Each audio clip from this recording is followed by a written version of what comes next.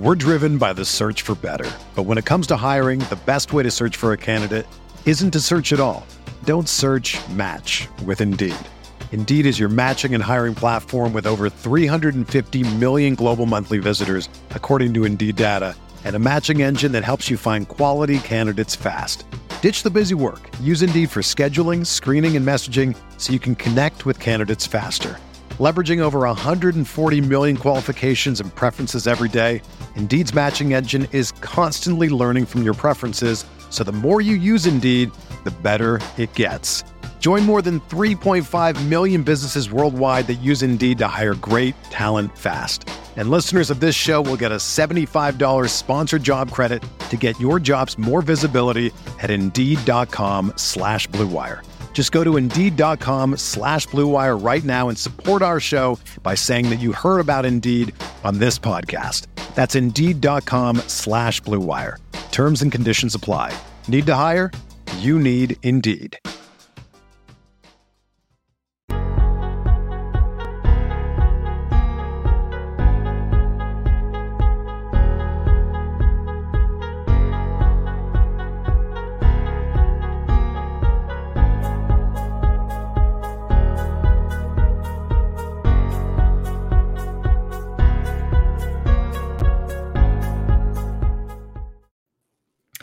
Hey, what's up, everybody? Welcome into the Guilty as Charged podcast. My name is Steven. I am your host. We got Lombardi in the USA and 1-0 this week joining me today. Tyler, I'll start with you, man. How you doing tonight? I'm doing so well, man. It is so nice to start my week with a win because, man, losses really, really suck. And I hate starting my week with a loss. So getting a win from this team feels so good. I'm super pumped. How are you, Steven? I'm doing great, man. We just was out to dinner celebrating my mother-in-law's birthday. So happy birthday. Had a nice birthday dinner and was driving like a maniac to get back here on time. But doing great, man. And I can definitely vouch for like how annoying it is to start, the week with a loss, which we can definitely talk about if you guys want to. But here to talk about the Chargers for sure. Alex, you're actually 2-0 this week with the Chargers and the Eagles. So how you doing today, man? I'm doing pretty good. I did not expect the Eagles to blow the Falcons out. And the Chargers won, flipping back and forth between those games at the same time. So that was a fun viewing experience. But separate to this, I did promise the people of Twitter that if Novak Djokovic did lose the U.S. Open, I would eat a shoe. And prepared right here for me, I do have this Puma shoe that I will now eat. Oh my gosh. What on earth? What is happening right now? Well, Alex is a man of his word, I guess. I'll give you credit, man. I really didn't think you would do it. You said you'd take a turd on that one field you never did or do a handstand or something. So now you're eating your shoe. I appreciate your commitment to this. Very good. Very good. You're a man of your word, just like Brendan Staley has been with this team. Oh, yeah. Now we get some references. Okay, you can take the shit out of your mouth, then. Yeah. It was funny 10 minutes ago. All right. But, yeah, man, we got lots to talk about, lots to break down from the Chargers win over the Washington football team. Shout out to anyone watching that was at the game. Like, it was really incredible the amount of Chargers fans were in the stands wearing the powder blue. So if you were there, like good on you. Like, it was amazing. I know there was a bunch of people who traveled from the Die Hard Bull Club who were there. So great stuff there. So let's dive right into the takeaways. Just kind of big picture today and potentially long term that you guys want to talk about. Alex, what was kind of your biggest takeaway from the Chargers victory over the Washington football team? Biggest takeaway is I think they looked a lot cleaner than I thought they would. I think a lot of people will look at like a 20-16 score line, and it's kind of what I predicted, generally speaking, like a low scoring game. But truly, it just felt like, particularly in the second half, it just looked like really clean football. The offensive line looked really good, much better than I thought it would. From week one, you had Brian Bulaga, kind of locking up Chase Young, and then Storm Norton comes in and locks up Chase Young, which I'm sure we'll get to later. And, you know, there were a couple things that happened throughout the game where it was far from a perfect game in terms of, you know, the number of guys that went down or things that had to happen. Justin Jones had cramps at one point. But there was just a very next man up mentality about it. And even when the second Joey Bosa roughing the passer call, the fumble out of the end zone, which was ruled a touchback, even after all that, you know, they really just get that one lucky break compared to all their breaks with the Antonio Gibson fumble. They take advantage, and that's game. So I thought it was just a pretty clean game in all facets, other than the drops by the receivers, which is weird. But, you know, I thought Herbert had a great game. I thought really it was just a great game. And, you know, like I'm sure we'll get into, I feel like this was kind of a tone setter win, especially a road win, week one. The Chargers do not have many of those. In recent years. They had the one against the Bengals last year, and that's like the only one I can remember, like the last decade. The Colts, they won, but that was at home. So, you know, they don't really get too many of these opportunities on the road. So I was happy about it. Yeah, absolutely. The operation for the most part was really clean. And, you know, the Chargers moved the ball on this Washington defense better than, you know, even I thought. Obviously, they didn't end in points a lot of the drives, but, you know, we were kind of projecting, you know, kind of like a 250, 275 yard kind of game for Justin Herbert. And he played incredible, man. Like, he was efficient. I know the one interception was really his only bad pass of the day. But other than that, he played awesome. But shout out to the offensive line, like Alex was saying. You know, one of the things that Brandon Staley said in one of the preseason games was that they were not really helping the tackles. Like, they wanted to put the tackles on an island and really kind of just get a full evaluation on those players. Of course, it's a little different with Rashawn Slater and Brian Bulaga for most of that game, for the first half at least. But I love the way that they really helped the offensive line. You know, it was a lot of quick game. There was some sliding of the protections. There was some max protect situations. There was some, you know, 6-man protections. Larry Roundtree had a couple nice blitz pickup. So did Austin Eckler. So the offensive line really was fantastic. And as Alex mentioned, you know, Storm Norton was a big part of that. So Tyler, what's kind of your big takeaway from today? Yeah, just in line with all of that, the offense. I thought we knew more about Staley and this defense. And I think we kind of get where they're at and where they were going to be and where they're headed. But Joe Lombardi was such a big question mark. Everyone talking about, oh, you know, he's the guy from Detroit who looked like this and threw too many screen passes. They weren't very good. Stafford, you know, numbers, whatever, were down or something like that. So what does this guy look like in this new team? Well, I mean, he was dealing outside of the red zone, which I think, you know, we could talk about some of the issues there. But, you know, he started 7 of 8 passing on first down, finished 16 passes and 7 runs on first down. He targeted he had Herbert target 9 different players in the passing game. 6 players averaged 10 or more yards per reception. They had 424 total yards. They held the ball for about 2/3 of the game on offense. Yeah. They were 14 of 19 on third down. You finally got to see Eckler line up out wide and in the slot, 5 times out wide, 1 in the slot. And, you know, if you get stuck too much on, say, Keenan Allen, right, and you watch the Bills game from last year, or even the Patriots game from last year, and they cover Keenan Allen, Herbert's like, I'll just keep targeting him because I don't know what this game plan is. What are we doing? But by spreading the ball around like Lombardi did in this game, of course, Herbert threw it, you create opportunities for your other players to get open because everyone has to be respected and everyone was fed in this game. And it's really just the start of where this offense is going to be. So to me, the biggest takeaway was Joe Lombardi is much better than what he was at Detroit. And I can't wait to see how this offense evolves moving forward, especially with such a dominant offensive line. Yeah, man, he was awesome today.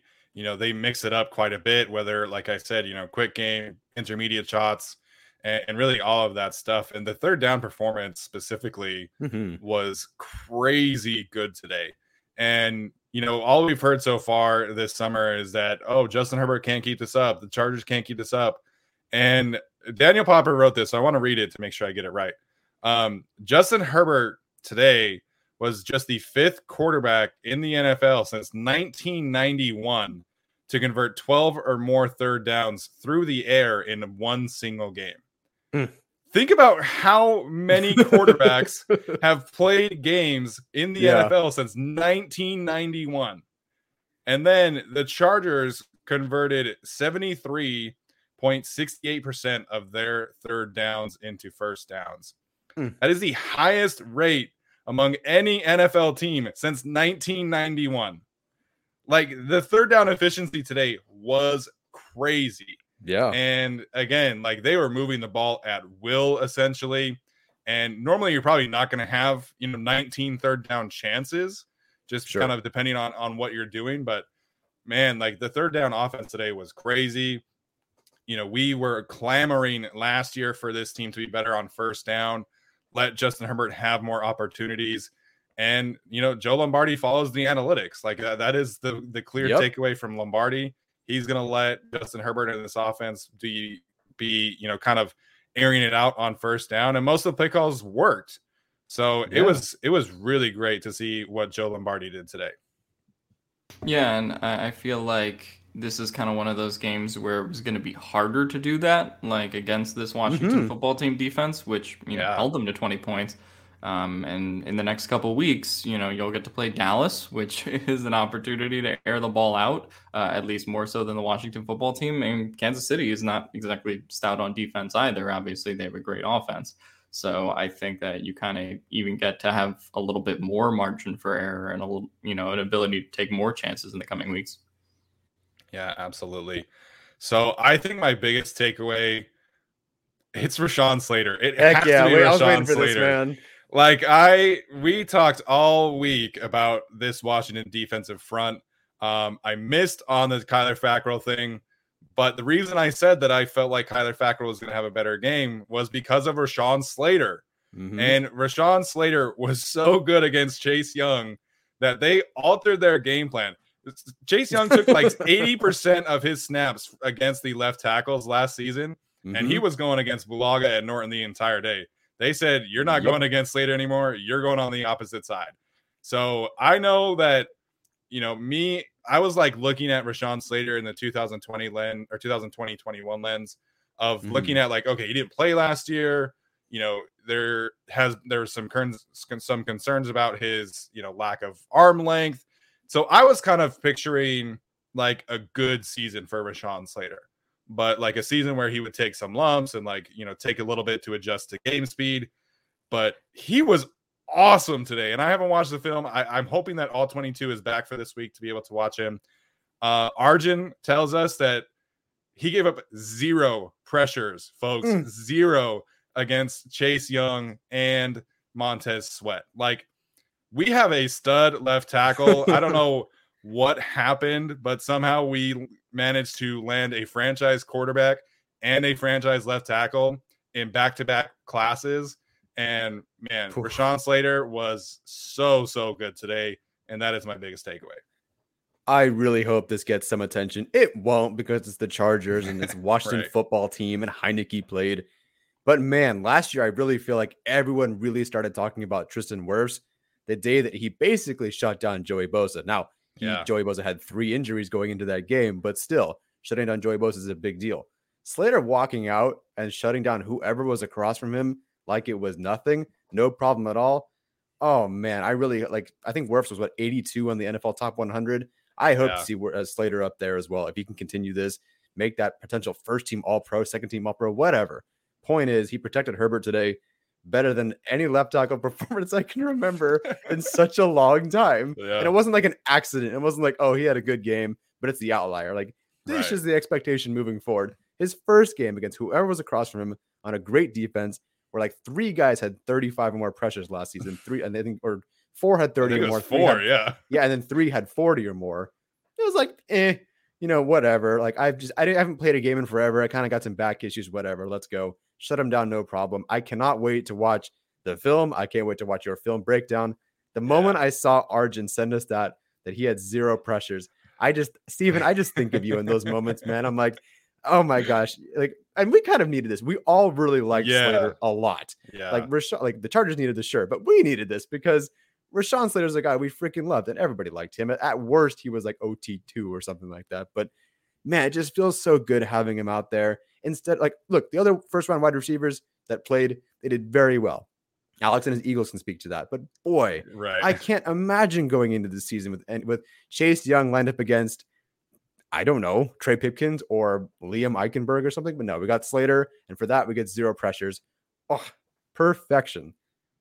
It's just so great to hear number 79 is reporting as eligible as an extra blocker and not the primary left tackle. And we should keep it that way for as long as humanity exists. But yeah, I mean, that was just so great to see that Slater performance. He was really dominant, and it just gives you, hope. Like, obviously, we don't know what's going to be Bulaga status this week. That's going to be something that's going to be up in the air. But it sort of is like, hey, if you have at least one of those tackle spots filled out by a guy that you know is legit, then the rest of it kind of comes easy, right? And then you have Corey Linsley and you have everybody else, like Filer and Ibushi played pretty well today too. So you really got, even if you have Norton, 4 out of those 5 guys there. I think, and he played well today against Chase Young. The first play against Chase Young, he bounces off of him. That's crazy. But yeah, no, I thought Slater was super fun to see, and I don't really see any. Well, I don't think he's going to get the worst kind of recognition yet. I hope he does, and we'll see him on the NFL Top 100. But, this is a start. I mean, this is the best possible start he could have had. I was worried going into this game about what the cohesion of the offensive line would be. And, Herbert not playing the preseason and all that kind of stuff. And Joe Lombardi told me to shove it. Yeah, Lombardi was awesome today. So Alex did already eat his shoe. He stuck that thing in his mouth for like a solid 45 seconds. So if you missed that, go back to the stream if you feel like it. So thank you. Shout out to Pedro Ramirez. He did give us a super chat question. Ooh. So again, feel free to comment, you guys, let us know, ask us some questions. And obviously we have some stuff that we have prepared to talk about. But feel free to ask us these questions. Pedro says, if the receivers didn't drop any passes, this would have been a blowout. Also, the touchback call was BS. The touchback call, man, like that is probably the worst call that I've seen in probably a while in the NFL. Like even Gene Steratore was like, no, this should have been an incomplete pass. Like, I don't know what happened here, but it was definitely frustrating. The drops, there were 7 drops today. So a couple of them, like Jalen Guyton got hit in the face. He wasn't looking like, okay, I can kind of excuse that one.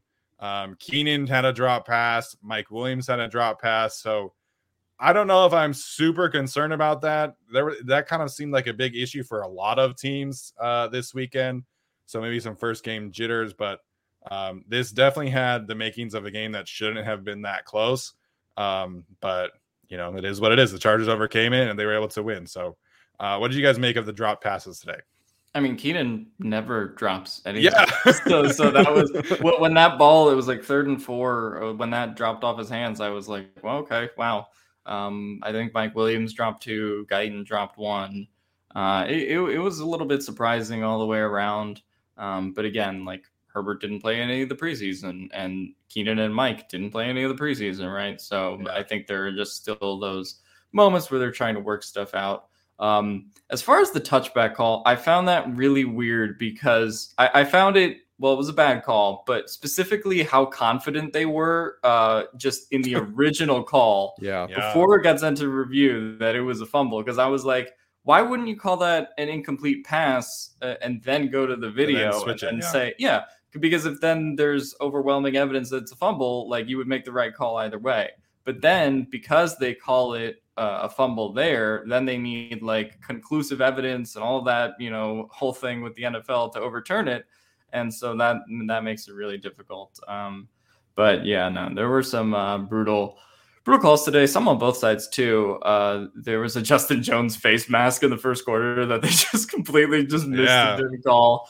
I think it was probably a weird day throughout the league. I only watched about 3 or 4 of the morning games, and then the Rams Bears one that was on TV. But it's probably going to take some time. That touchback pass thing was so bad that Pro Football Focus went out and stormed and said that was a bad call for Herbert. Like even they were like, "Geez, like what are you guys doing? That's the worst call I've ever seen." I hate the rule, like you said. I'm surprised how confident they were the first time around. And then, okay, fine, review it. That's cool.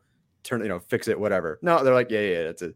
I don't understand how a ball goes 20 yards forward after getting hit like this way by the defender, and it goes 20 yards forward. And it's like, definitely a fumble. I don't get that at all. I hate the touchback rule as it is.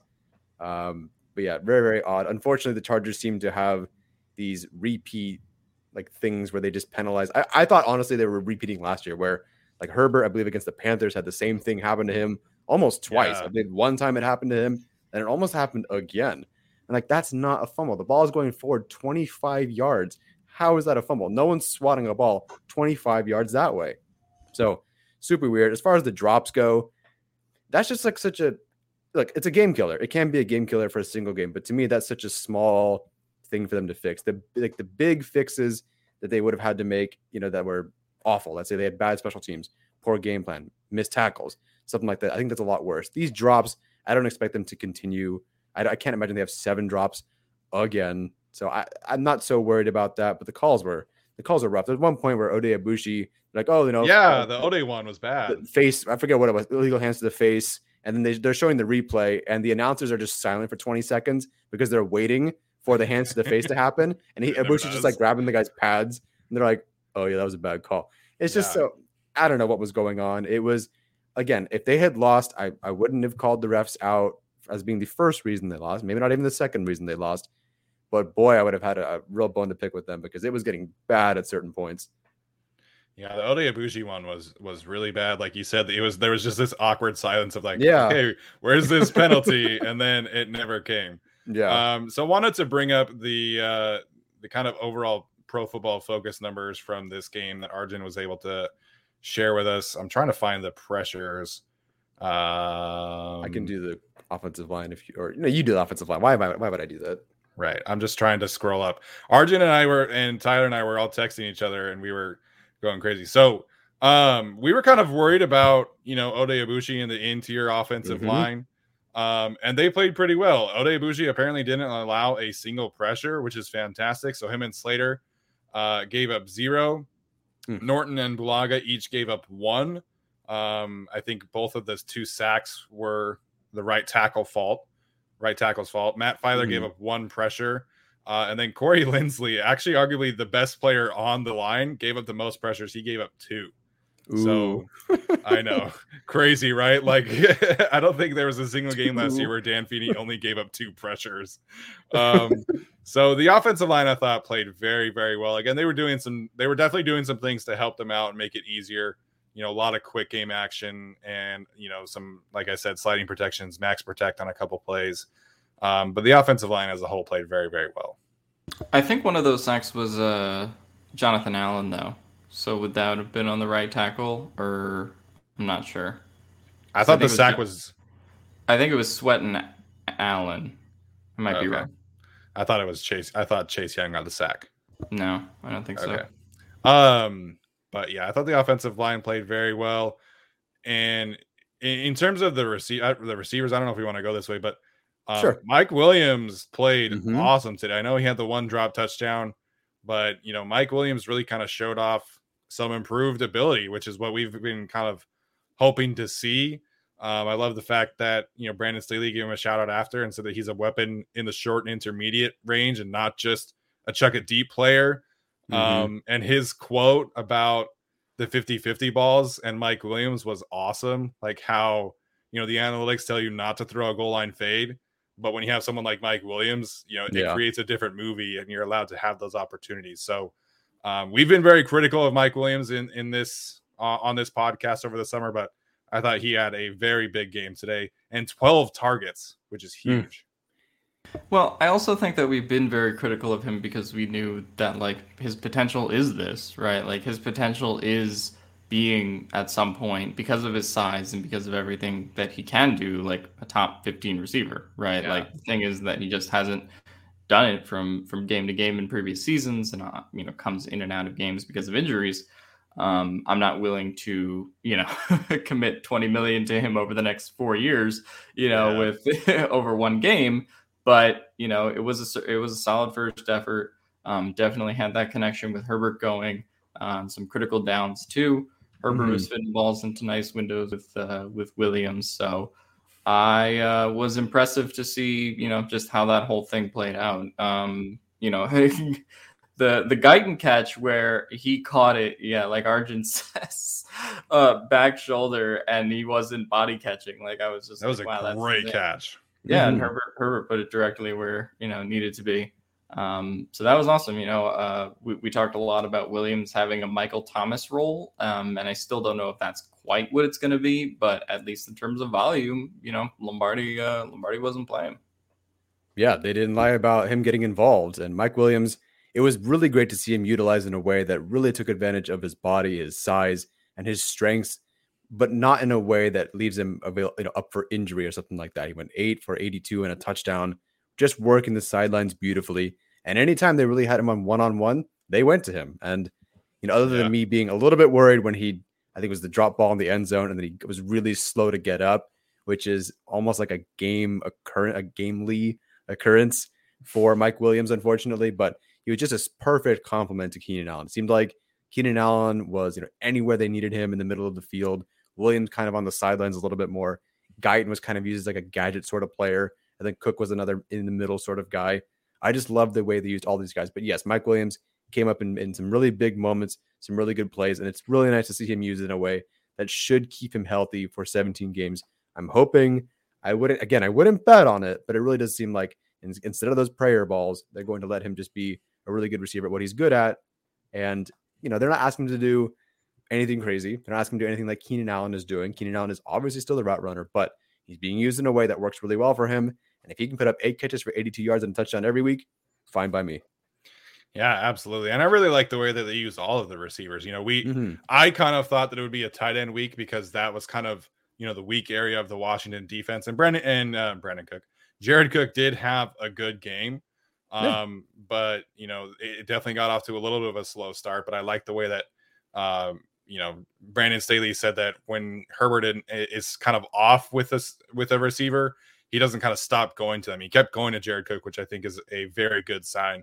But I like the way they use all the receivers. We saw Jalen Guyton be kind of used as that gadget player a little bit. They threw that short past him, and he actually made a couple people miss. Like Jalen Guyton played really, really well. Yeah, that one on the sideline. Yeah, so it was really fun to see them. KJ Hill stepped up big and made a play. He did. We didn't see much of Josh Palmer. He did have the one catch. And just a side note, like him wearing 5 and wearing the long sleeves today really threw me for a loop. Like he ran out for the first time, and I was like, is that Tyrod? Like, what is going on here? But it was just great to see, all the receivers really kind of showing out today. Absolutely. I mean, again, I can think it was 6 guys with a reception average of 10 yards or more. People were concerned on Twitter about the lack of deep balls, but what did you kind of expect after watching the scrimmage and some of the preseason? And then again, it's not 50-yard passes to Tyron Johnson or Jalen Guyton or something, but you're getting quite a good chunks of passes in each throw. So I wasn't concerned about that at all. I love the way they're using him so far. It's just going to be so hard to find teams that can match up, 5 receivers and a tight end, 6 receivers and a tight end, and any of them can get open, no problem. It's going to be very, very hard to stop this Chargers team. Yeah, and I thought really that first drive was just kind of indicative of, their just philosophy on offense in general, right? Like that first drive, they got Eckler involved, they got Roundtree involved, they got Keenan involved, they got Mike Williams involved, they got Guyton, pretty much like everyone, Cook, whoever it might have been. It was just very varied in terms of approach. So I really liked what they were doing on that. And that kind of showed throughout the whole game. If Cook is open, they bring in Steven Anderson for a play. They, kind of just keep mixing it up. And so, that's why I think with this kind of team outside of like the main players that we are talking about, like Keenan and Austin Eckler and those guys, I sort of think the stats matter a little bit less, right? Like it's just, which guy is going to get open and which guy is going to get the ball in this game. And so I think that could change every week when we talk about like secondary, tertiary kind of type receivers. Jared Cook had a big week this week. Maybe it'll be somebody else next week, right? And shout out to Jared Cook. Like, I thought he played incredibly well, and showed some kind of like burst up the middle that I feel like we haven't seen in a while. Yeah, absolutely. And I'm excited to see how they use Donald Parham next week. I know he played a lot today. I think he only had the one target, if I'm not mistaken. I don't even know if he was targeted at all. One target. Okay. So I'm excited to see that one. But let's shift to the defense, because Arjun kind of points out something that is really exciting. And we mentioned this, Joey Bosa's upcoming schedule.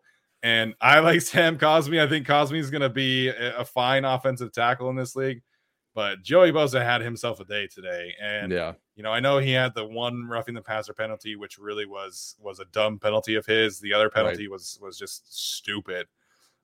So obviously you can't count the penalty ones. So outside of the penalties, Bosa had 4 pressures, the sack, and Arjun told us that he beat Cosmi or one of the other players an additional 7 times that didn't result in a pressure. Like, that is some absurd playmaking ability from, one of the best players in the league. And as Arjun points out, the highest graded pass rusher right now.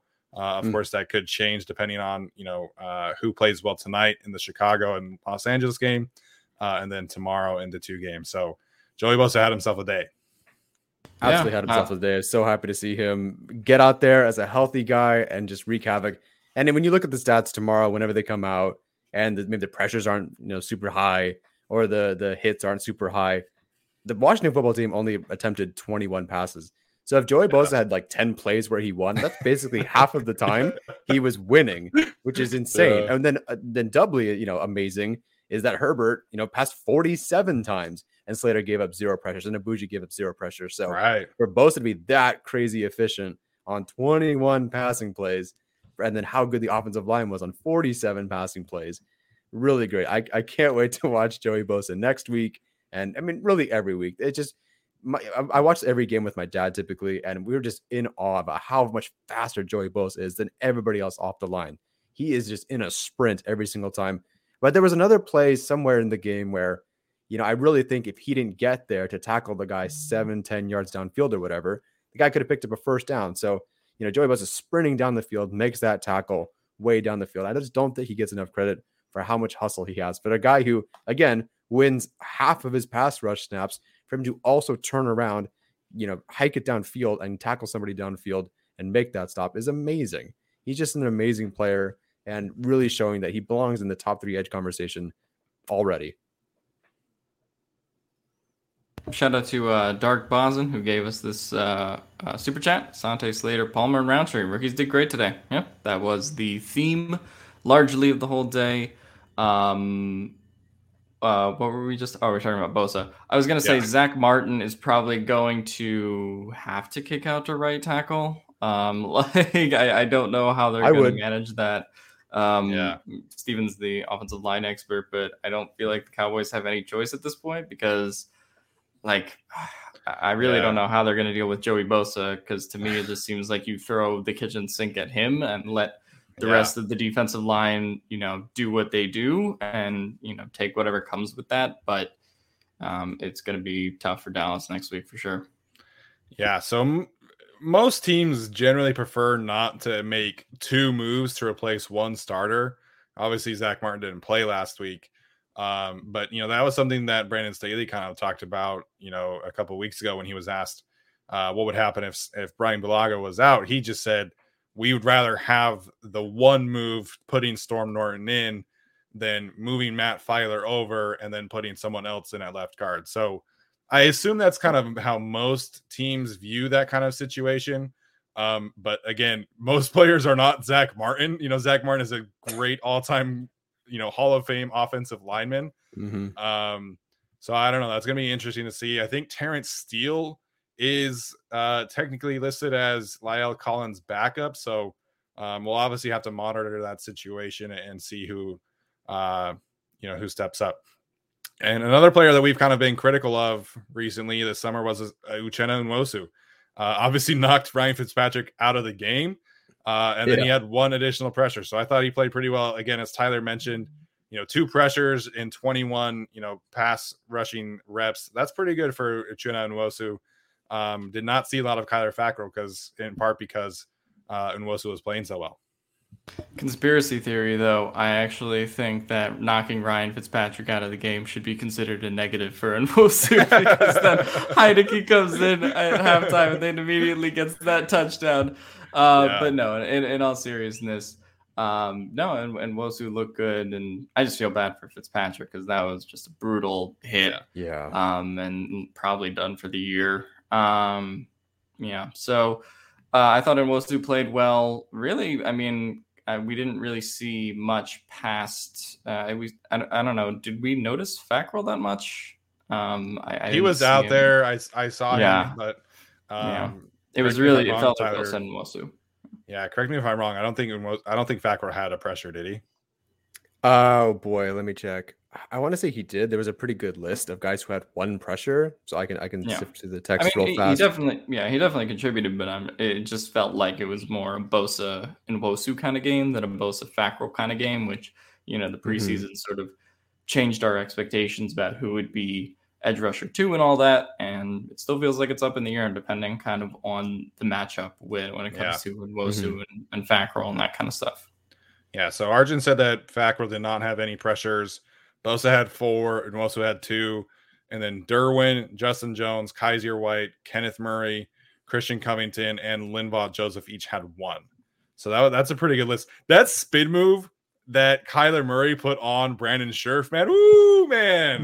That was great. That fired me up. I think he ended up hitting Tyler Heinicke too. So Kenneth Murray as a pass rusher, man. Sign me up for more of that. Yeah, it's really cool to watch him move around. I think the linebackers, aside from Kaiser White's a couple of big plays, I feel like they're still trying to figure out and like find their footing in this defense because it felt like Murray was just everywhere, but not quite making those plays just yet. But it's on its way. Like he's just trying to figure out what his roles are. He was in, faking a blitz, line up over center, then dropping into coverage. Then he's rushing from this side, doing a spin move off a Scherf, covering some guy in the flat. He was everywhere. So I think eventually it'll kind of settle in and it'll be more, tackles for loss, run stops, sacks, pressures, and that sort of thing. But so cool to watch him move around. You talked about him as your X factor, and it really seems like that's the direction he's heading. He's just going to be the X factor for the defense. Yeah. One of the things that I noticed when I went back and studied the Chicago defense is that they really moved Roquan Smith around quite a bit when Brandon Staley was in Chicago. And, they would bring him on blitzes. They would line him up on the edge. They would line him up over the center. And really, like, that's kind of, the player that I feel like Kenneth Murray really resembles, and especially in this role. So it's going to be really exciting. These linebackers, we were really excited about the trio, right? Drew Tranquill played 3 snaps. So this team loves Kaiser White, man. And he rewarded them today. He had the 1 fumble on the sideline, unfortunately rolled out of bounds. And then he had the game-changing, really game-saving forced fumble at the goal line, which, of course, Asante Samuel Jr. Kind of forced the runner back to him. So great day for the linebackers for sure. Yeah, 100% a great day for the linebackers. I was not too surprised to not see Drew Tranquill in kind of that top 2. I mean, it just speaks to how deep they are there, right? Like, Kaiser kind of earned that spot based on this transition to the Staley system. And obviously you had Kenneth Murray, who's a first-round pick and looked like a stud today with 10 tackles, which was pretty great to see from him. Yeah. I thought that Kaiser, I just think, brings a certain juice to the game that I don't really think Tranquill brings. Obviously, Tranquill has a lot of special teams value when he is playing special teams, or obviously definitely a decent coverage linebacker at times. But I just feel like Kaiser is more needed for kind of that run game element. Yeah, I was still a little surprised that Tranquill only get 3 snaps. And granted, the Chargers dominated time of possession. It's not like I don't know what the hell their name. Washington. It's not like the Washington football team ran a ton of plays, but still, like even in the preseason, I feel like Tranquill. Granted, it is the preseason. I think Murray must have been pulled out earlier, but I really think that Tranquill had more than 3 snaps in the preseason game. So I was a little surprised. But again, if Kaiser White's going to make 2 forced fumbles a game, that's fine by me. And the team really needed that. Even though it was a very limited role, that was kind of Denzel Perryman's thing last year, where again, week 1. Against the Bengals, the guy that changed the game. That the Chargers probably weren't winning that game if Denzel Perryman doesn't make that play, but he did cause that fumble, gives the team some life, and there you go. The Chargers needed that. They needed that life. They needed that extra possession. Of course, they make something of it, and they win the game. And so Kyzir White, if that's his role, just being a hardcore playmaker who can do anything for them, I love it. And the fact that he had a pressure, I think Murray had the pressure too, James had the pressure. It's just going to be a constant attack from all sides, and I love it so far. Yeah, I was surprised that Tranquill didn't play more. I figured because the coaches all camp labeled them as co-starters. So I was kind of like, I was expecting Kyzir White to play more. Yeah. And this could have been kind of like a hot hand situation. Maybe Drue Tranquill was going to play, but Kyzir was just playing really, really well. Mm-hmm. So we'll have to keep an eye on that because, all camp, it was like, no, they're both the guy. They're both the guy. They're both the guy. And so Tranquill's going to have a role, and keeping him on special teams, like, I think that is very, very helpful, right, for this special teams unit, which was not bad today, but they were not necessarily great either. Yeah. But it is something to keep an eye on going forward. Let's shift gears now and talk a little bit about the secondary, because I think this was kind of an area of concern for a lot of us. We had Nasir Adderley go out for a little bit, which forced Alohi Gilman in. We had Michael Davis miss a few plays, which forced Tavon Campbell in. I think Asante Samuel Jr. played very, very well. Obviously, a great tackler, which we've talked about, was one of Tyler's favorite things about him, which is why he had him graded so highly coming out of the draft. But Alex, what'd you make of the secondary overall in this game? I mean, I thought they played pretty well. Like, people will point to the Michael Davis, Terry McLaurin thing where, he kind of got beat, and then Nasir Adderley makes that just weird play on the ball where he just crazy, where he just like jumps 50 feet the other direction, and Terry McLaurin still catches it. So you can say there were bad moments, but if you take that 34-yard pass away from Terry McLaurin, he had 28 yards the rest of the game. Right. Like, so if you could go into this game and tell me the secondary is going to have, 28 yards to Washington's best receiver, like, you take that every time. It was not perfect. And, Asante, I think, had a PI call on him that I thought was questionable. Yes. But a lot of people have been talking about Michael Davis in this chat, but I honestly think he was fine for most of the game. Definitely got burned a little bit in the third quarter when Heinicke started picking up a little bit of steam. Sure. But other than that, I really thought Chris Harris was fine. I thought you had Asante Samuel, obviously, who was good. And everybody kind of contributed. And you had people like Tavon Campbell come in when they needed to and step up pretty well. So people will point to a couple of plays that definitely could have gone better. I thought Nasir Adderley was a little bit the weak link of the secondary today, but as a whole, I thought the secondary was fine. Yeah, Adderley was hurt on one play, and I was like, and then he ended up getting beat by Thomas on the touchdown later in that drive. I don't know if they should have pulled him at that point. I don't know how much the injury hampered him from really being able to close. As far as him being the weak link, probably. I need to watch the game. Obviously we watch the game and we don't really get to see much of the secondary. Watching it from the all 22 angle is very, very different. So I would like to watch Davis again to see how it turned out, because on a per snap basis, maybe it wasn't very good and the numbers aren't that great.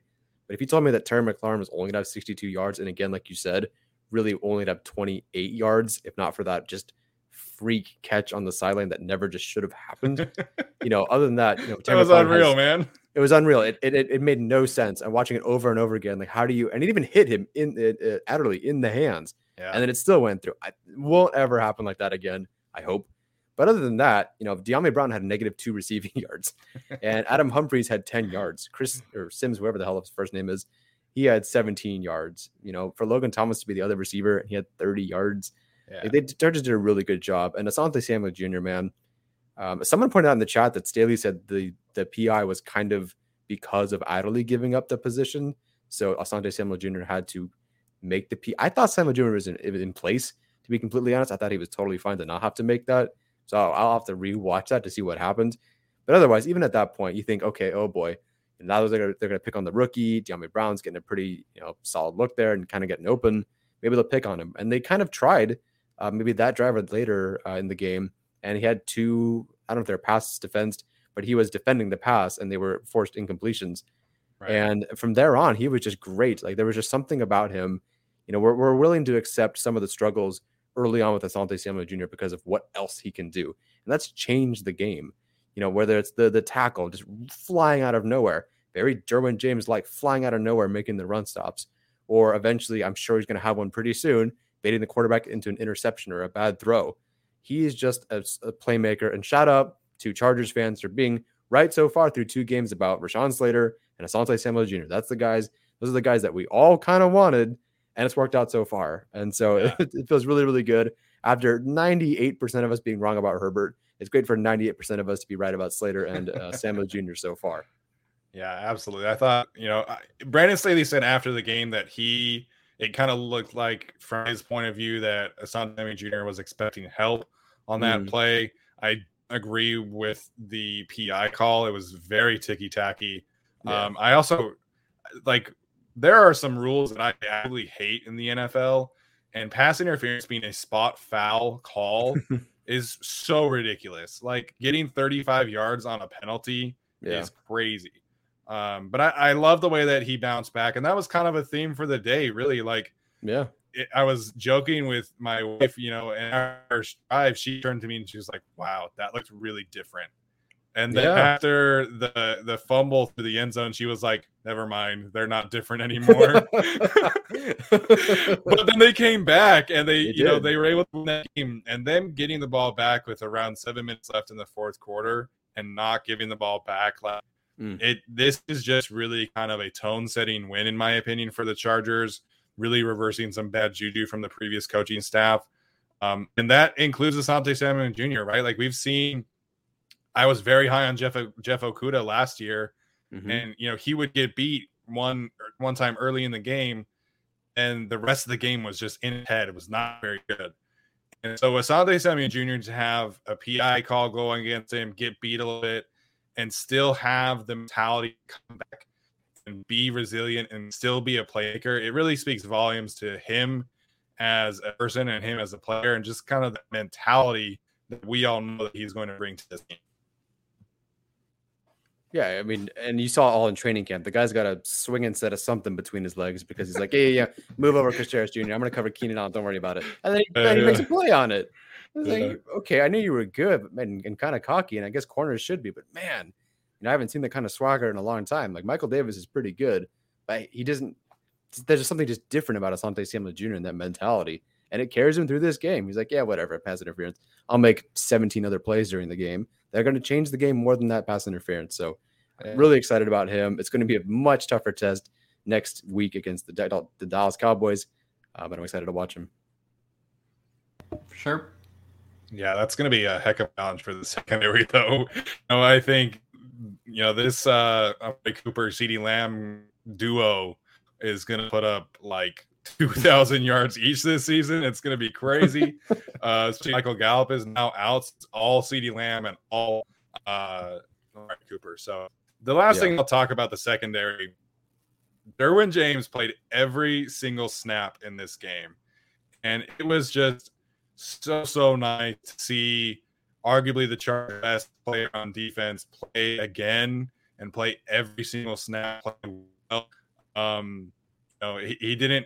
He almost had that one interception on the third play of the game or whatever. But just very solid all around. And I love that Brandon Staley gave him a game ball. So it was just great seeing Derwin out there flying around, making plays, bringing the juice to this defense. I cannot wait to see what he does the rest of the year.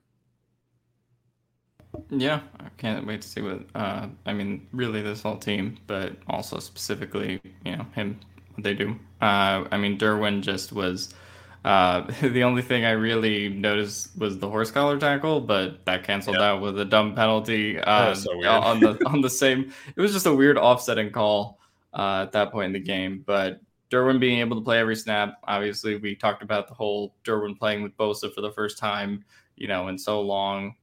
It was just great to really see the whole team together, and Derwin obviously is just such a huge contributor, even though he didn't have that pick or have maybe that big play that everybody loves. He came up with some huge tackles and is just going to be such a pivotal part to this defense. And like Staley said post game, everybody knows what the Chargers are with him and what the Chargers are without him.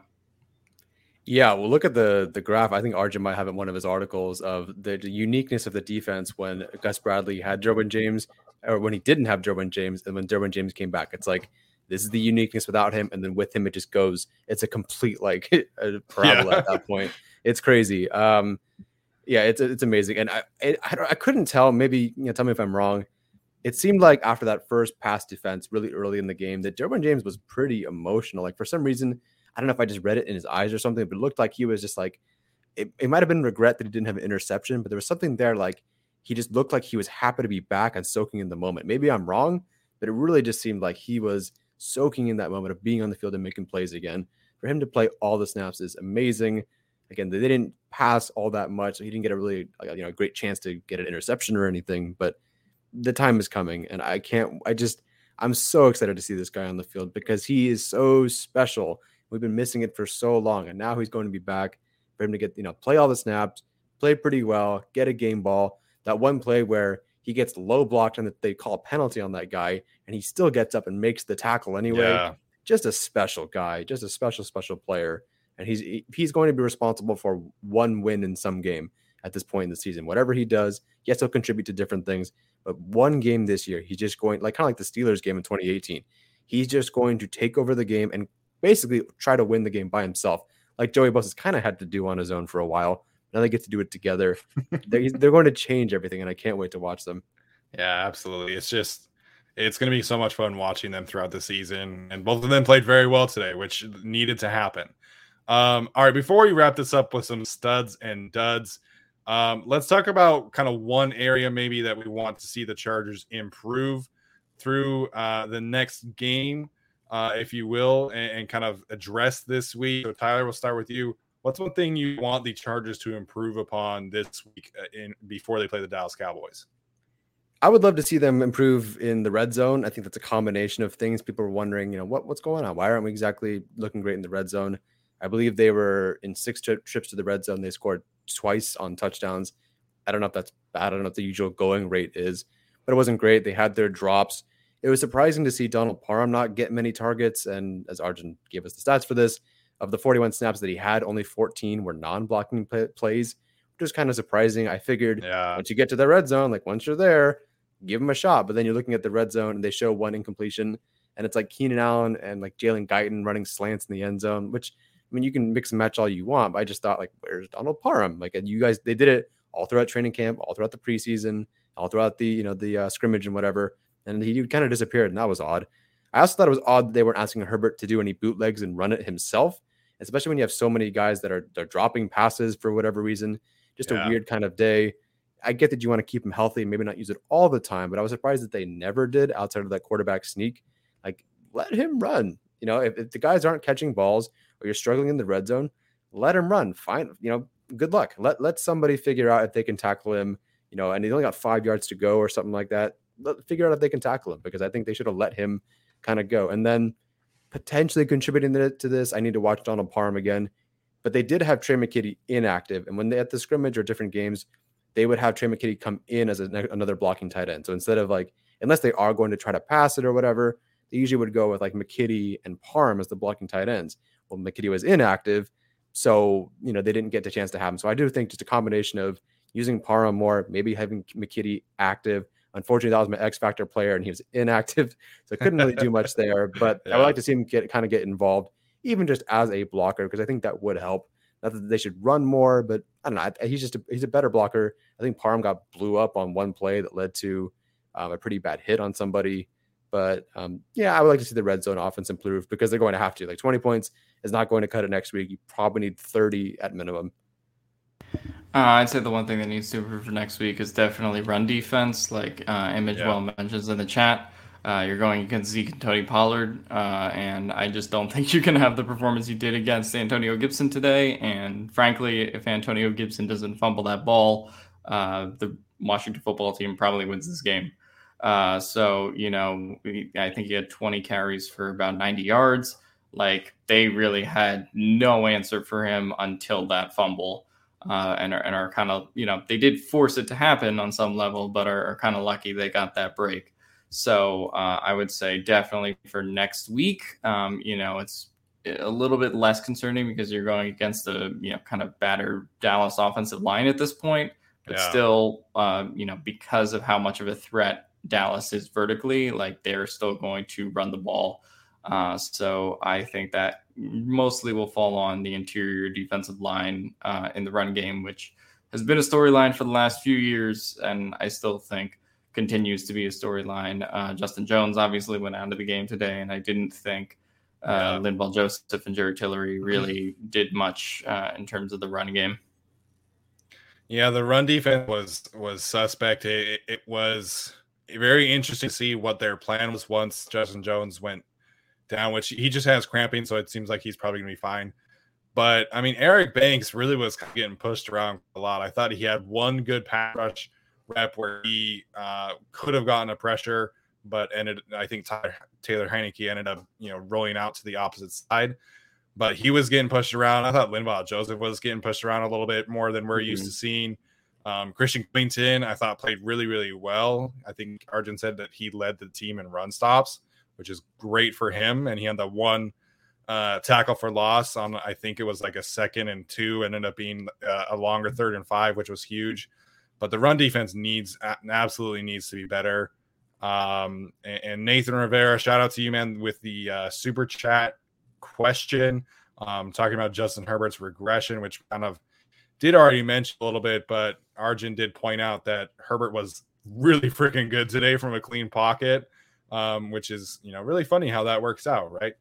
I guess one thing that I want to see improved, I was going to say, Tyler kind of hit on it a little bit, but we heard a lot about the Chargers, bringing over some influence from Green Bay and doing some RPO looks.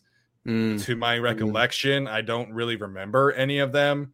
And maybe that is kind of a sign of how Austin Eckler was healthy or wasn't healthy. Maybe they do a little bit more of that. I just think the rushing attack needs to be a little bit more diverse. Today was a lot of duo, a lot of inside zone, which maybe that was the game plan. I don't really know. But I would like to see the rushing attack on offense be a little bit more diverse as well. Yeah, that's a good call there. I think that, like you said, RPOs would be great. I'm trying to remember how often they were doing that in training camp. I know it's been so long since I've been to training camp, but I don't remember how often they were doing that, but they should. I know that it sounds like Trey Lance and the 49ers are absolutely killing it with their RPOs right now. They don't use them all that much, but the 49ers had that one play in the last preseason game, which was just like beautiful. They did a couple variations off of it, but they used Lance as the counter ball carrier. Yeah. So they pull the 2 offensive linemen from the right side around, and then Lance follows the 2 of them. It was just beautiful. Like, Kyle Shanahan is a madman. I know he's not like considered like this great overall head coach, but in terms of like play calling genius, Kyle Shanahan is brilliant. And I really would love to see them use Herbert more as a runner. They should. And like, I'm not asking for like 10 carries a game, but just I want to see them use him as a threat to run. And he's great with his arm. Obviously, it worked today. But I just think that is another thing that could really keep defenses honest and allow them to really expand the playbook that much more. Maybe it's coming. Maybe this was a matchup thing. Yeah. But I do really want to see the running and attack be more diverse going forward. Yeah. Arjun, is there a stat about how the Washington football team was last year against quarterbacks who bootlegged or RPOs or kept the ball? Because I felt like I'd see it. I know there is, because Arjun literally has an answer for everything. Yeah. So thank you, Arjun. I'm just curious if they went into it knowing that Washington football team was actually pretty good against those looks. So that's why they took it out of this game plan, because there's no reason for them to not. Based on what why would you take that out of the game plan unless you knew that they're good against that? So Arjun, let me know. There's your homework assignment. All right, guys. Last is Arjun is here. I was just gonna say, saying Arjun's name on stream just your version of like Alexa and Google. Yes. Yeah.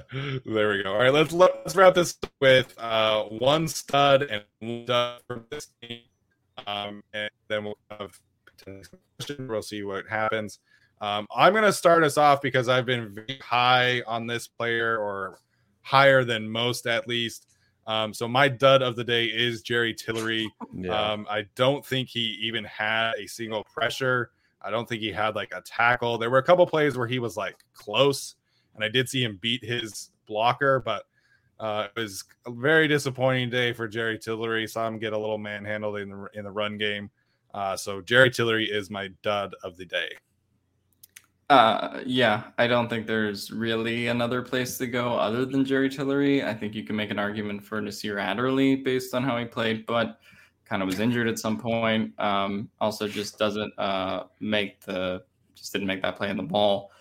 But no, I think it has to be Jerry Tillery, especially because he just had to step up in this game because Justin Jones comes out and there was just that increased intensity in his performance, and just don't think he stepped up to the moment.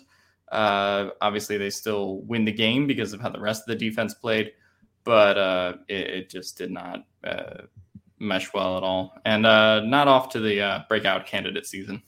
No, unfortunately not. That was really unfortunate. At some point, I think we were texting and I asked Arjun, did he not have a pressure? Because I was looking at the tackle score, the box score, not a tackle, not a pass defense. It's like, well, maybe he had a pressure in there. And again, these numbers are subject to change, but he had no pressures too. So no pressures, no tackles. Like that's not great. And I hate to, it's not really confirmation bias, but we're talking about a player that was supposedly phenomenal who got to sit out the whole preseason, and you get no pressures and no tackles. And like Christian Covington comes in and has 4 run stops like it was nothing. Yeah. So, I mean, I get that the interior of the Washington football team is pretty good. Like, I think they're solid, but I wish there were more there. Now, I was actually surprised though to see the defense of tackles play some defensive end during this game. Covington was at defensive end. Tillery was at defensive end. That was interesting. I will go with a different dud though. I'm not going to pick on Jerry Tillery here. It's not really necessarily his fault in game. I'm going to go to Justin Jackson as RB2. I was surprised to see him barely involved in this game. He had a great special teams tackle, which is awesome. And, you could argue that Larry Roundtree is the rightful RB2, and potentially that's the case moving forward. You're available, you're healthy, they drafted you, and you're under contract for more years than Jackson. So let him be the RB2, that's fine. It's just very surprising. I didn't expect we kind of figured that Roundtree had leapfrog Kelly, especially after that last preseason game. But I didn't think that Roundtree would just outright leap Jackson here. Right. Jackson wasn't exactly involved in the passing game. I don't think he had a single touch either, if I'm not mistaken.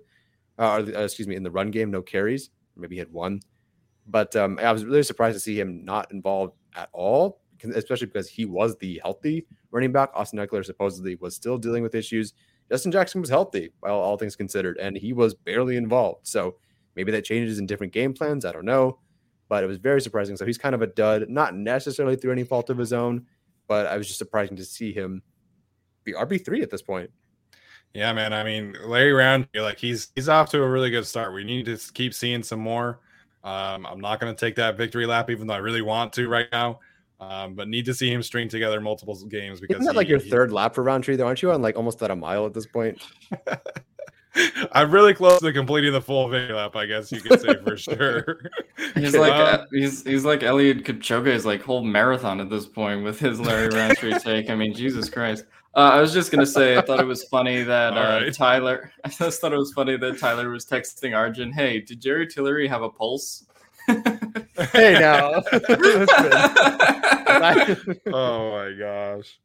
He needs to be better, man. He really does. Like I don't think the defense needs him to be like great to be great, but they need like their ceiling is so much higher if he is hitting ceiling.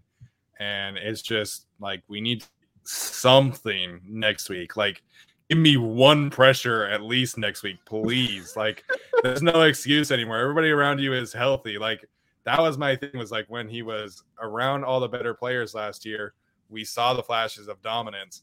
Today, everybody's healthy, man. Like, we got to see something going forward. Let's shift gears to the studs, and then we'll wrap it up. Alex, who is your biggest stud of the day today? It's a really cliche answer, but I have to go with Justin Herbert. I mean, just what he was doing on third down to go 13 for 16, like, is just absolutely crazy. And they're really, I counted maybe like 2 passes the whole game that I thought were bad passes. Including that interception, but going 7 drops, the stats, that people will look at where it says, 1 touchdown, 1 interception, 313 yards or whatever. Like, I don't think that will fully indicate, just how good he was, and just clutch in those moments, putting the ball exactly where it needed to be. And it felt like he hadn't skipped a beat, right? And the commentators were talking about it very early in the game. Like, hey, they threw the whole boat at him in terms of like learning this new offense and, doing, exactly what he needed to do. It's complicated. And he just looked like the same old Justin Herbert that we saw last year. So I was really impressed by that. Yeah, we all wanted to see him be more efficient and kind of take that next leap as there is such a negative connotation around the term game manager, but we really wanted to see him be able to take that step in that regard. And he managed the game really, really well today. And then, of course, peppered in his, fantastic arm and the great plays. Arjun has a great stat about his big time throws coming in his video. So stay tuned for that one. I don't want to spoil it for him, but it's great. Tyler, who is your stud of the day? I'm going to go with a side stud first, and that's Tyrod Taylor. We all needed that. Yeah. I mean Tyrod Taylor and me, because I was on that train all of last year. And listen, did he throttle one of the worst teams in the league? Sure. Potentially the worst team in the league, but he did throttle them. He came out and had 330 something yards, 2 touchdowns, no picks. A very Tyrod Taylor-like stat line against, a crap defense. But he had a good win. God bless him, because he's on the Houston Texans. Some of the worst luck I've ever seen. But he won today, so good for him. But my stud today, if I don't pick the player that I imagine that Steven's going to pick, I'm going to go with Oday Abuji, because he might have been the weak link coming into the offseason and in training camp. That's a good call. But when the lights came on, the dude was really good. 0 pressures allowed against a legitimate interior. It's the best he's done since the last time when he played that exact same interior and allowed 0 pressures. When I posted I watched one game of him. It was against the Washington football team, because I was looking for a really tough defensive front. He allowed 0 pressures that game. So what did he do this game against the same Washington football front? Allowed 0 pressures. So he really silenced a lot of doubters tonight. And if he keeps it up, the Chargers keep him and the 3 guys to the left of him and maintain a really solid group. Like, if he can be solid, if he can have 0 pressures a game, that'd be great. But if he can be really solid the rest of the way, and the Chargers only have to really answer one question next year, and it's just right tackle and maybe some depth, which is kind of already covered by Hymas anyway, that feels really good. Like, that's really awesome. It's not like, okay, now we have to kick Abuji out. Now we're putting Hymas in. We have to draft another guy for depth. No, and that's like, maybe you can keep Abuji there. Hymas is still your depth. Questenberry is still your depth. And you're feeling pretty solid about that interior. And now you can just, spend money on a free agent right tackle or draft a free agent right tackle really high. Of course, they'll be drafting at 32 now because they're going to win the Super Bowl, of course. I still don't think it's going to happen. But after today, who knows, right? They're on the right track. So Oday Abuji, I think he really silenced a lot of people who thought that Hymas would eventually take over. And maybe that's still the case. I don't know. But after this game, I'm glad he did really well, because I kind of saw the potential there. We saw him do it before. And so he finally kind of silenced guys for at least another week. Yeah, absolutely. I think, Oday Abuji playing himself into another contract with the Chargers, that's a great, end of season result. And, apparently the Chargers think his best ball is ahead of him. He's never really been an expected starter heading into his season. So if they're able to maximize him, get him, a 2-year, 3-year deal next year, and then you can potentially kick Hymas out to right tackle, or it just gives them so many more options. And so I think that's spot on. I don't want to be redundant here. So if you want to hear my take on Rashawn Slater being the take of the day, you guys could go back and watch, because I feel like I addressed that enough already. Again, fantastic debut. Expect nothing less. Expect him to be great going forward. But my stud of the day is Brandon Staley, man. Like, it has felt so different with this team around Brandon Staley, and it felt incredibly different today. The preparation was so good. You saw this offense come out and be creative and be multiple, and the defense really handled their business in terms of the passing attack, and you saw them make in-game adjustments on special teams, which I tweeted about. They really wanted to make some strides as a special teams unit. And he talked about just building resilience with this football team. And that's, for all of his faults, like Anthony Lynn was never really able to do that. And today was just different. It really feels like the entire offseason has been different, and today felt different. And it's been really, really good to see, Brandon Staley really install some juice into this team. We didn't get to see him challenge a play, which would have been fun. Ended up bringing it back. But, I'm just loving what Brandon Staley is laying down. And I think this team really is on the right track. Again, need to see continue through some multiple weeks. They have a very tough schedule coming up. But it really does feel like Brandon Staley is finally the coach that we've all been waiting for the Chargers. I just wanted to say Brandon Staley's been great, but I have one more dud, and that goes to another coach who made his debut. Fuck you, Urban Meyer. Welcome to the league. Oh my gosh. Oh man, that was so funny. I can't believe like I figured that the Texans could win, but like that was bad. Blow them out. Oh my god. Yeah. But yeah, this has been great, you guys. Thank you so much for being in. We're going to have a wonderful week planned for you, previewing the Dallas Cowboys, which is a very, very different game, I imagine, than the 20-16 score that was today. But it's going to be great. Tyler and Alex, any final thoughts before we head out today? I have some final thoughts. I was just really impressed to see the Chargers get the win today. They really contributed, and honestly, they played a lot like those guys from Brigham Young. God.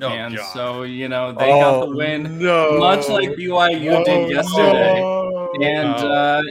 I just thought that was a really sweet note to end it on. So Steven, there's your Utah anecdote for the day. You're going to be put in timeout for a week. We can remove him from the screen, can't we? There we go. We can remove Alex. Bye, Alex. See ya. Oh my gosh. Oh, that was too funny. Ever compare the Chargers to BYU again. Both 1-0 this week. Oh my god. Man. Oh, that is true. Utah was trash this week. Yes. Tyler, final thoughts, man. Yeah, I brought up this person, Katia Vanessa Pinto. All of you said we would lose this game. Who's all of you? I said that they would win. Stevenson. It was just win. me. You misspelled Alex. Yeah. So I'm not really sure who all of you are. Now, all of ESPN and NFL Network, they said that the Washington football team would win. I'll tell you what, like going back to your comment about Brandon Staley, man, it felt like going in. I was so relaxed. Like it felt like going into a test you knew you studied really well for. It just felt like, okay, like we have everything kind of taken care of. Everybody's healthy. We have a good head coach, and I think they're going to win. And then they did. And, they started with a touchdown. They could have finished the game with a touchdown. And, talk about Staley and his adjustments. Again, I'll have to watch what actually happened and rewatch what the adjustments potentially were outside of maybe just playing better. But, Heineke comes in, has that, kind of to finish one drive. Then he has that field goal to end the half, which isn't quite on, the defense as much as most in that kind of the boneheaded penalty. And then he has that touchdown. They score with 11 minutes and 20 seconds left in the third quarter. And then that's it. 11 minutes and 20 seconds left in the third quarter. And the entire rest of the way through the fourth quarter, Brandon Staley's defense was like, that was fun. Thanks for showing us what you got. No, you're done. That was it. Like that was your moment. Congratulations. That's all you're going to do for us the rest of the day. So for, almost 26, 27 minutes of game time the rest of the way, they didn't score. And that is just so different. I think at any point in this game, the Chargers could have folded over. We were messaging at one point that Bosa penalty was kind of the turning point. And, against the Broncos, for example, there were turning points where it just turned into a landslide and a loss at the end. Right. But instead, they just kind of kept fighting. And so you see them execute and fight hard in the first quarter. You see Kaiser White with that first fumble, I believe, in the fourth quarter. They're just fighting from quarter to quarter. They're as intense as they possibly could be, playing pretty solid football, and they got a good head coach. So it's a warm feeling. I feel good about this game. Like I feel better about the game next week, honestly, than I did this week, because I feel like I've seen Brandon Staley stop Dak Prescott on the Cowboys before. And so I think he can do it again. And it's going to be a great game. Steven, I will see you there. That'll be awesome. Yeah. I can't wait to see everybody there, by the way. I'm going to be at Thunder Alley for sure. So if you guys are there, can't wait to meet you guys. It's going to be a great game. So I'm so excited going into next week. Maybe I'll actually eat something at a game for the first time because I never do. But I'll be so relaxed with this coach that I might actually eat something for once. And it's going to be.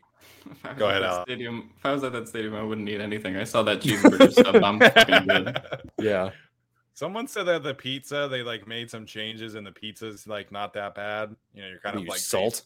Yeah, I guess. I don't know. I'm going to eat at Thunder Alley. So if you guys are tailgating, please let me eat some of your food. Because, I'm going to be there. I'm going to try not to talk at all on Saturday.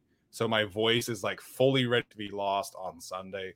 I'm really excited about that game. But, I just want to address that last drive because Brandon Staley pointing this out, when you as an offense just are able to execute whatever you want, and when the defense knows that, hey, it's probably going Keenan Allen right here, and they can't stop that, that is truly demoralizing for a defense and for a football team and for, a culture. And so the way that this offense and this team bounced back and the way that they just said, hey, we're going to Keenan Allen here. You can't stop us. We're just going to keep throwing Keenan Allen down your throat.